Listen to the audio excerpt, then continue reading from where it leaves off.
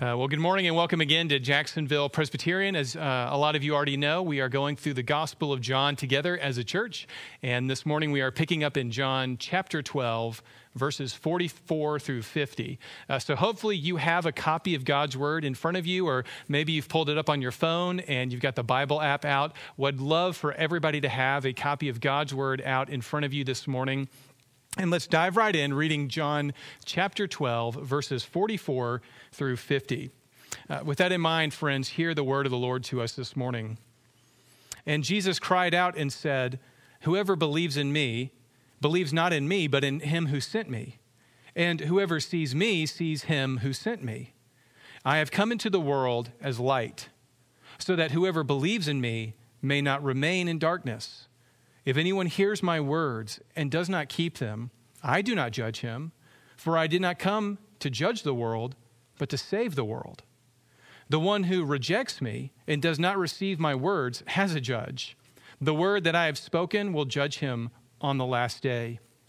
For I have not spoken on my own authority, but the Father who sent me has himself given me a commandment, what to say and what to speak. And I know that his commandment is eternal life. What I say, therefore, I say as the Father has told me." Friends, the grass withers and the flower fades, but the word of our God will endure forever. This is the word of the Lord. Thanks be to God. Let's pray. Lord, as we open up your word, Father, we ask that we would see the light of Jesus Christ, that you would call people by the power of your Holy Spirit out of the domain of darkness into the kingdom of light, the kingdom of your beloved Son. And Father, as we face what seems like a dark time, would we always know by the power of your Holy Spirit that light comes after darkness. In Jesus' name we pray. Amen. Well, I know for a lot of us, it can feel like a rather dark time right now, wouldn't you say? I know that may seem a little strange or maybe kind of morose right now, but for many of us, although it's warmer outside and the flowers are out and the birds are chirping, for many of us, it feels almost like there's just a cloud hanging over us, right? It feels like we're actually living in kind of a dark time. As much as we like being outside, we know that there are people that we're not able to go hiking with right now, or family members we're not able to see, and as a church we're not able to gather and take communion and worship the Lord with our voices together. So as much as it's beautiful outside physically, I know that many of us feel like it's a rather dark time. And what I want to suggest to you, though, this morning, and the great hope of the gospel that you and I need to cling to, is that in moments of great darkness, the light of God's word always breaks through. Let me say that again, okay? In moments and in times of great darkness, the light of God's unbreakable word always, always, always breaks into our dark world. And so that's my big proposition for you, that there is always going to be light after darkness. And I'm not just going to show you that in our passage this morning. What I want you and I to do very briefly, and if you know the Bible, you'll love this. And if you're new to the Bible, I hope you can keep track, because this is going to help you get the big picture. And that is very simply this, friends. God's will, his commandment, his desire to bring light always after darkness is a theme. It is an expression of God's character that he does over and over and over and over again throughout history and throughout Jesus' life, and even onto church history and even into your life, even right now this morning. God is constantly bringing light after darkness. So let me give you 4 quick examples of how the Bible will unpack that theme, and then we'll see how that sheds light onto our passage this morning. So my first example of God bringing light after darkness is very simple. All you have to do is go to the very first page of the Bible. In fact, all you have to do is go to the very first words of the Bible. Genesis 1 says it this way. It says, "In the beginning, God created the heavens and the earth. The earth was without form and void, and darkness was over the face of the deep. And the Spirit of God was hovering over the face of the waters. And God said, what? Let there be light." and there was light. Friends, even on the very first page, in the very first sentences of God's holy, unbreakable, inerrant word, we see a world of darkness, a world without form that was void, and darkness was over it. And what does God do with the darkness? He speaks his word. Let there be light. And there was light. Genesis 1. Let me give you another example of light coming after darkness. You may know that the second book of the Bible, it's a book called Exodus. And in that story, we see God's people, the descendants of Abraham, the nation of Israel. And those people have been in the dark night of slavery for 400 years. They have had that cloud, that ominous cloud, that morose cloud, that discouraging period of time for 400 years. But after that cloud of darkness, of slavery and enslavement and sin, what happens? God calls his people to himself. He calls his people out of slavery and darkness, and he calls them to his own presence. And he calls them to the promised land. And you know what God does the very first time he ever speaks to the people of Israel? Well, God has communicated to Moses, but in Exodus 20, the people of Israel, God's people, get to hear God speak for the first time. And where does he do it? He does it on Mount Sinai. And on Mount Sinai, there were clouds and peals of thunder, and there was a thick darkness. Exodus 20 says there was a thick darkness over the mountain, and the people were standing far off. And what does God do after the darkness of slavery and on their journey, the Exodus to the promised land? God speaks his word. And we get the 10 commandments. God speaks his unbreakable word. The light of God's word breaks the slavery and the darkness over his people. And it's his word that guides them into the promised land. You could say it this way, the Lord speaks and the darkness was not overcome. Let me give you a third example of this. Many, many years later, after the people of Israel have come to the promised land, after they have dwelled in the land of Israel, there's a terrible king, and he disregards God's word. And for 57 years, God's people, the people of Israel, the kings of Israel, do not know God's word. And very famously in 2 Kings chapter 22, a young king, a guy named Josiah, you could call him King Joe, King Josiah decides to count up how much money he has in his treasury. And so he sends his servant to go count the money. But in this story in 2 Kings chapter 22, during this dark period when God's people are doing things like sacrificing their children to idols and worshiping false gods, not obeying the Sabbath, not obeying Passover, in this time of great darkness, this servant comes back to the king, and he doesn't tell him how much silver or gold there are. When he comes back and he says, we found a book. And it was the book of the law. And in 2 Kings, King Josiah rebuilds the city and the nation after 57 years of darkness. And guess what he uses to rebuild the city and the nation? God's unbreakable word. And in 2 Kings chapter 23, I love this. And notice what Josiah does. In this time of darkness, he gathers all of the people. This is 2 Kings 23. And it says this, then the king sent, and all the elders of Judah and Jerusalem were gathered together.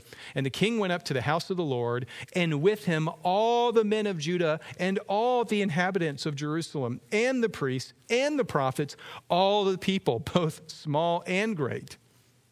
And he read in their hearing what? All the words of the book of the covenant that had been found in the house of the Lord. And it was on God's word that Josiah rebuilt the nation. Friends, are you seeing that in times of great darkness, the light that is unbreakable, that shines in the darkness, is nothing other than the very word of God? Is it any wonder then why the prophet Isaiah in Isaiah 9 says these words as he looks forward to the coming of the Messiah. Isaiah says in Isaiah 9 these words, "The people who walked in darkness have seen" what? "A great light. Those who dwelt in a land of deep darkness, on them has light shone. For to us a child is born, and to us a son is given, and the government shall be upon his shoulder, and his name shall be called Wonderful Counselor, Mighty God, Everlasting Father, the Prince of Peace." You see, for Isaiah, he lived in a dark time. The nation of Israel had been exiled by the Assyrians. The people of Judah were remaining. And what Isaiah is saying is that after this dark time period, the light of the Messiah is going to come. And we're going to call him Mighty God. You could say it this way. For Isaiah, Isaiah's entire hope, as he watched his country literally disintegrate before him, his hope was that after darkness, the light of the Messiah would come, and of his reign there would be no end. So friends, I hope you're starting to see that throughout history, really throughout his story, right, that in times of great darkness, the only hope for God's people, the only ultimate hope for Christ followers is that the light of God's word would shine brighter and brighter until it's like the noonday sun. And so, friends, I know as you and I are sort of encountering a dark time for ourselves, friends, I want to ask, what is your hope right now? What are you placing your trust in? When all this is over, what is it that you're hoping is going to happen? Well, friends, what I want to suggest to you is that if you are a follower of Christ, if the Holy Spirit of God, who raised Jesus from the dead, now dwells in you, you know to your core that in his story, that light always, always, always comes after darkness. And you know who the light is. And you know that the true light, which gives light to everyone, has come into the world. And as John will tell us in John chapter 1, the darkness hasn't overcome Jesus at all. So, how would then God's word, this unbreakable word, how is it going to shine in the darkness that you and I are facing right now? How is God's word going to break through right now? Well, I want to give you just two simple ways that I hope you see from John chapter 12 as to how the light of Jesus Christ, the Messiah that Isaiah was looking forward to, the one through whom all creation was being created for and for whom. And I hope you see that in John chapter 12, John is going to tell us something very simply, which is God's word breaks through our dark world when we see that Jesus reveals uniquely and totally and only who the true God is. If you want to know the true God, the only God, you have to see Jesus. So let's look at John chapter 12, and let me show you how Jesus is teaching that. In John chapter 12, Jesus is really summarizing all of, basically John 2 through 12. This is the last public ministry of Jesus. In John 13, we're already on the night that he's betrayed. So really, this is a summary of everything you and I have been going through for the last several months. So hopefully for many of you, this sounds familiar. But what Jesus says in John 44 right there is he cries out. This is Jesus' main sermon. This is what he proclaims loudly. Jesus cried out and said what? Whoever believes in me believes not in me, but in him who sent me. And what Jesus is saying right there is he's using the classic rabbinical, the classic Jewish way of overstating his case. Jesus is saying, look, if you believe in me, you don't believe in me just because I'm a good moral teacher. I'm not just a good life advice coach. If you listen to me and you know my voice, you'll know that I have been sent from the only true God. That's exactly where he goes next. Look at verse 45. Whoever sees me, that is, whoever believes in Jesus as the Messiah, as the only unique Son of God, whoever sees me, verse 45, sees him who sent me. I have come into the world as light so that whoever believes in me may not remain in darkness. You see, what Jesus is saying is if you and I want to know God, if you want to know who he is, you've got to see him in the person of Jesus of Nazareth, Jesus the Messiah, Jesus Christ. He's not the God of all the nations. He is not the God of every country or every religion. The only true God can only actually be seen in the person of Jesus Christ. That is what he's proclaiming. He says, if you want to see God, if you want to be reconciled to the God of the universe, you can only do it if you see me. This is what Jesus goes on in just a couple chapters in John 14. And this is what he teaches in John 14. He says, I am the way, the truth, and the life. And no one comes to the Father except through me. So if you want to see the light breaking into the darkness of this world, friends, you've got to start seeing what the light is. It's not the light of human rationality or human reason. The light of this world is the only true God. Yahweh, the God of Israel, loved this broken, sinful world so much that he sent his son into it. And even though he came to his own, and even though his own rejected him, he didn't stop rejecting them. He pursued them over and over again and called them into his kingdom of light. And friends, that's what Jesus is still doing, even right now, maybe even for you. The God who made your toes and made your eyelashes, who made your heartbeat, and knows how many times your heart is going to beat, loves you and is calling you and commanding you to be reconciled to him. Jesus, even now, is crying out to you to believe in him. And I know for a lot of us that rubs our modern sensibilities in a way we don't really like, right? We want sort of all paths to lead to God. We want all religions to be true, all world philosophies, to be basically equal. But friends, what I want to suggest to you is that if you do not accept specifically what Jesus is saying, if you don't really listen to Jesus, if Jesus says, I'm the only way to God, and you say, oh, I don't really like that. Friends, what the Bible is going to say you're doing is the Bible is actually going to say that if you and I do that, if we reject Jesus, if we reject God for who he is, the Bible says that that's actually committing adultery on God. We're actually being unfaithful to him. We're not loving him. We're actually deeply rejecting him.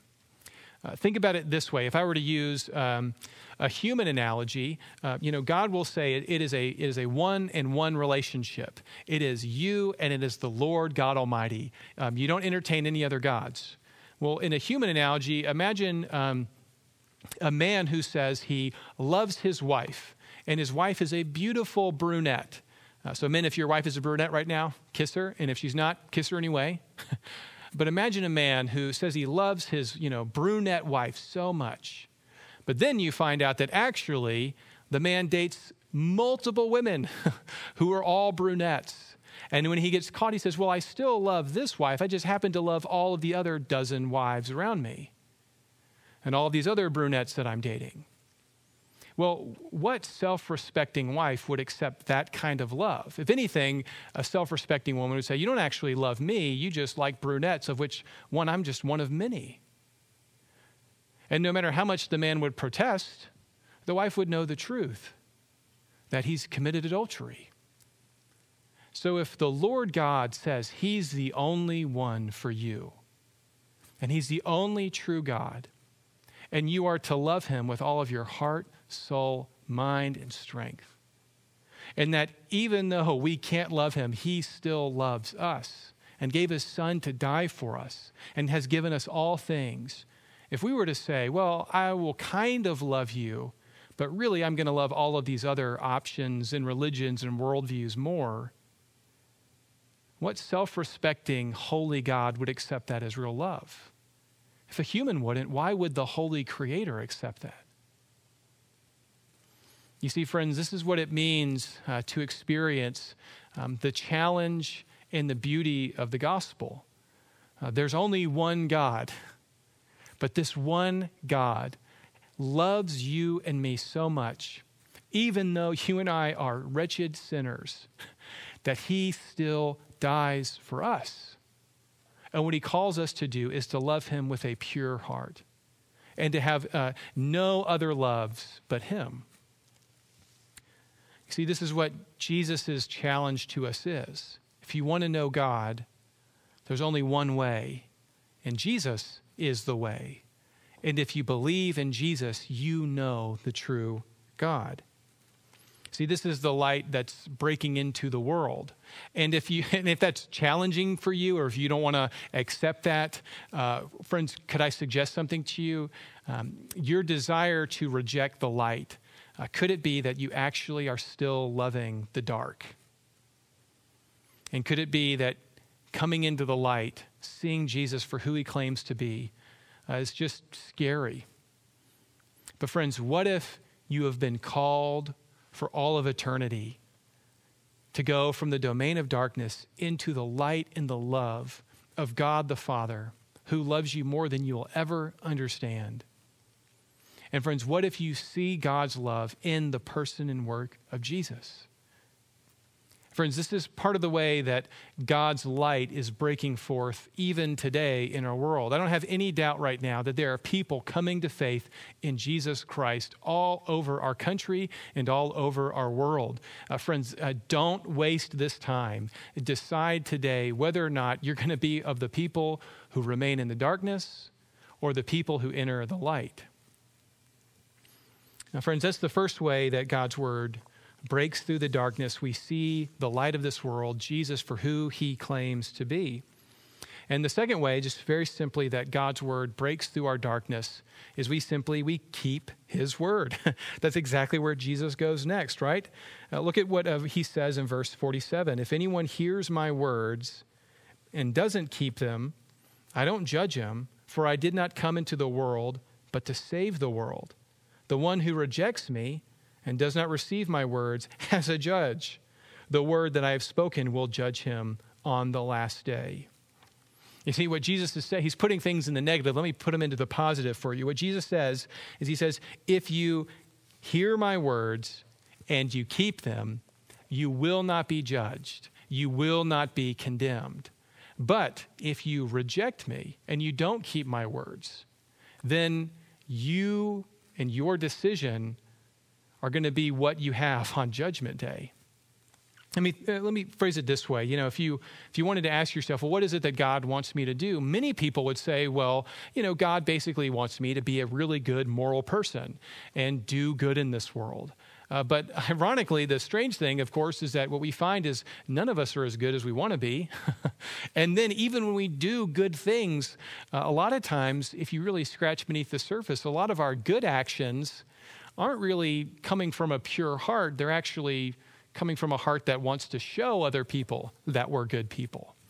If you've come to Christ, what you and I will sense intuitively is a lot of our good, righteous actions are actually really just sources of pride.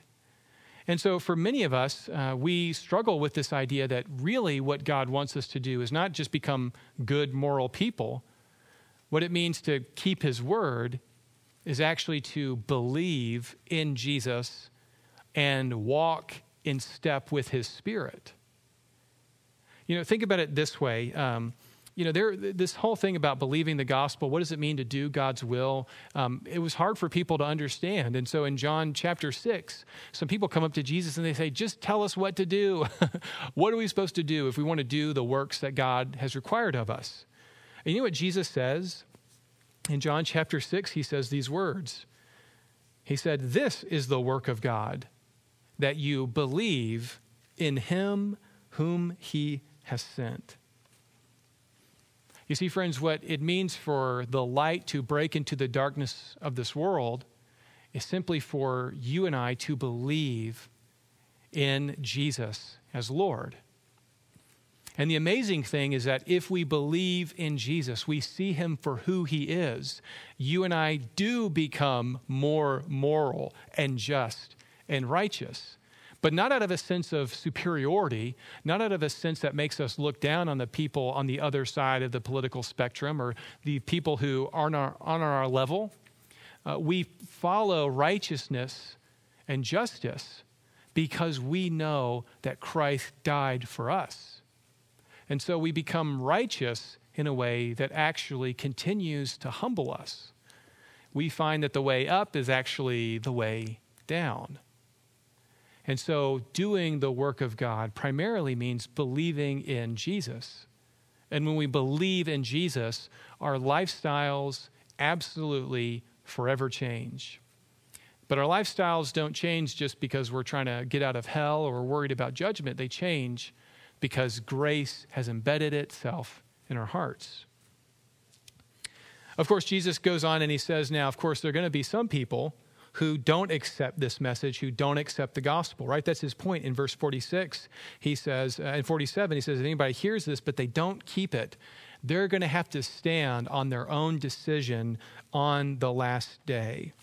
And friends, I know this may seem kind of strange on a message on hope, but friends, this is the gospel message. This is what the apostles taught, and this is what Jesus said.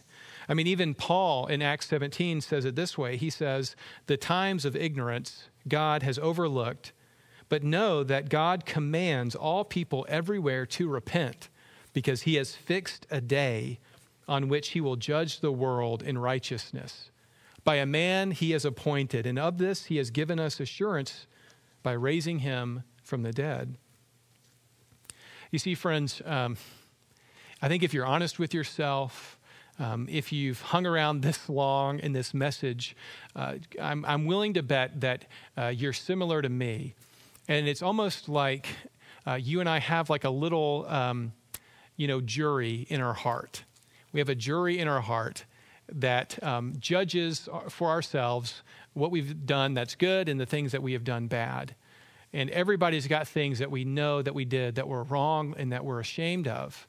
And we also know that if God is holy and just, he's going to say that we should not be in his presence on the last day. Anyone here think they're righteous enough to stand before a holy God on the last day? I know I can't. But friends, the hope of the gospel, what Jesus has come to do, is he has come to take the punishment. The gavel of justice doesn't fall on you and me, it falls on him. And this has been the Father's will since creation. Even in darkness, light can come. What does Jesus say in John 12? He says, this is the commandment of my Father, which is eternal life. Friends, even in the darkness of our sin and the darkness of our wretched life before Christ, light can come. Light can come for anybody and everybody. You see, because on the darkest day of Jesus' life, when he was betrayed by his friends, when he was marched to Gethsemane, on that dark day when the sun was not allowed to shine, and Christ died for our sins, what he was doing is he went to the heart of the darkness itself so that we never would have to fear the darkness again. And after the darkness of Good Friday, the light of Resurrection Sunday came, and Jesus came back from the dead fully alive, proving to you and me that he can wipe away all our sins, and he really does have the keys to eternal life itself. You see, friends, even in Jesus' life, we see that after darkness, light always, always, always comes. So, friends, if you haven't given your life to Jesus, if you're still in the darkness, do you hear Jesus crying out to you, believe in me, and you know that I will reveal to you God the Father himself.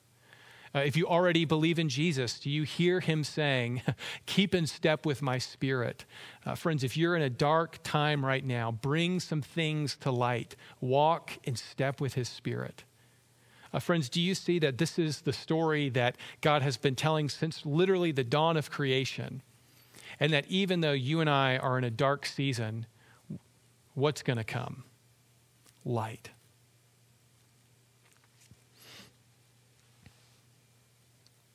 You know, 500 years ago, there was a great moment in church history. It was a lot like what happened in 2 Kings. And 500 years ago, God's church rediscovered and was reformed, and it was restored when God's word broke through the darkness. You see, at the Reformation in 1517, God's people, we had lost God's word. We weren't walking in step with the truth of his word. God's people weren't able to come together and take communion. God's word was not being preached. God's people didn't even have God's word in their own language.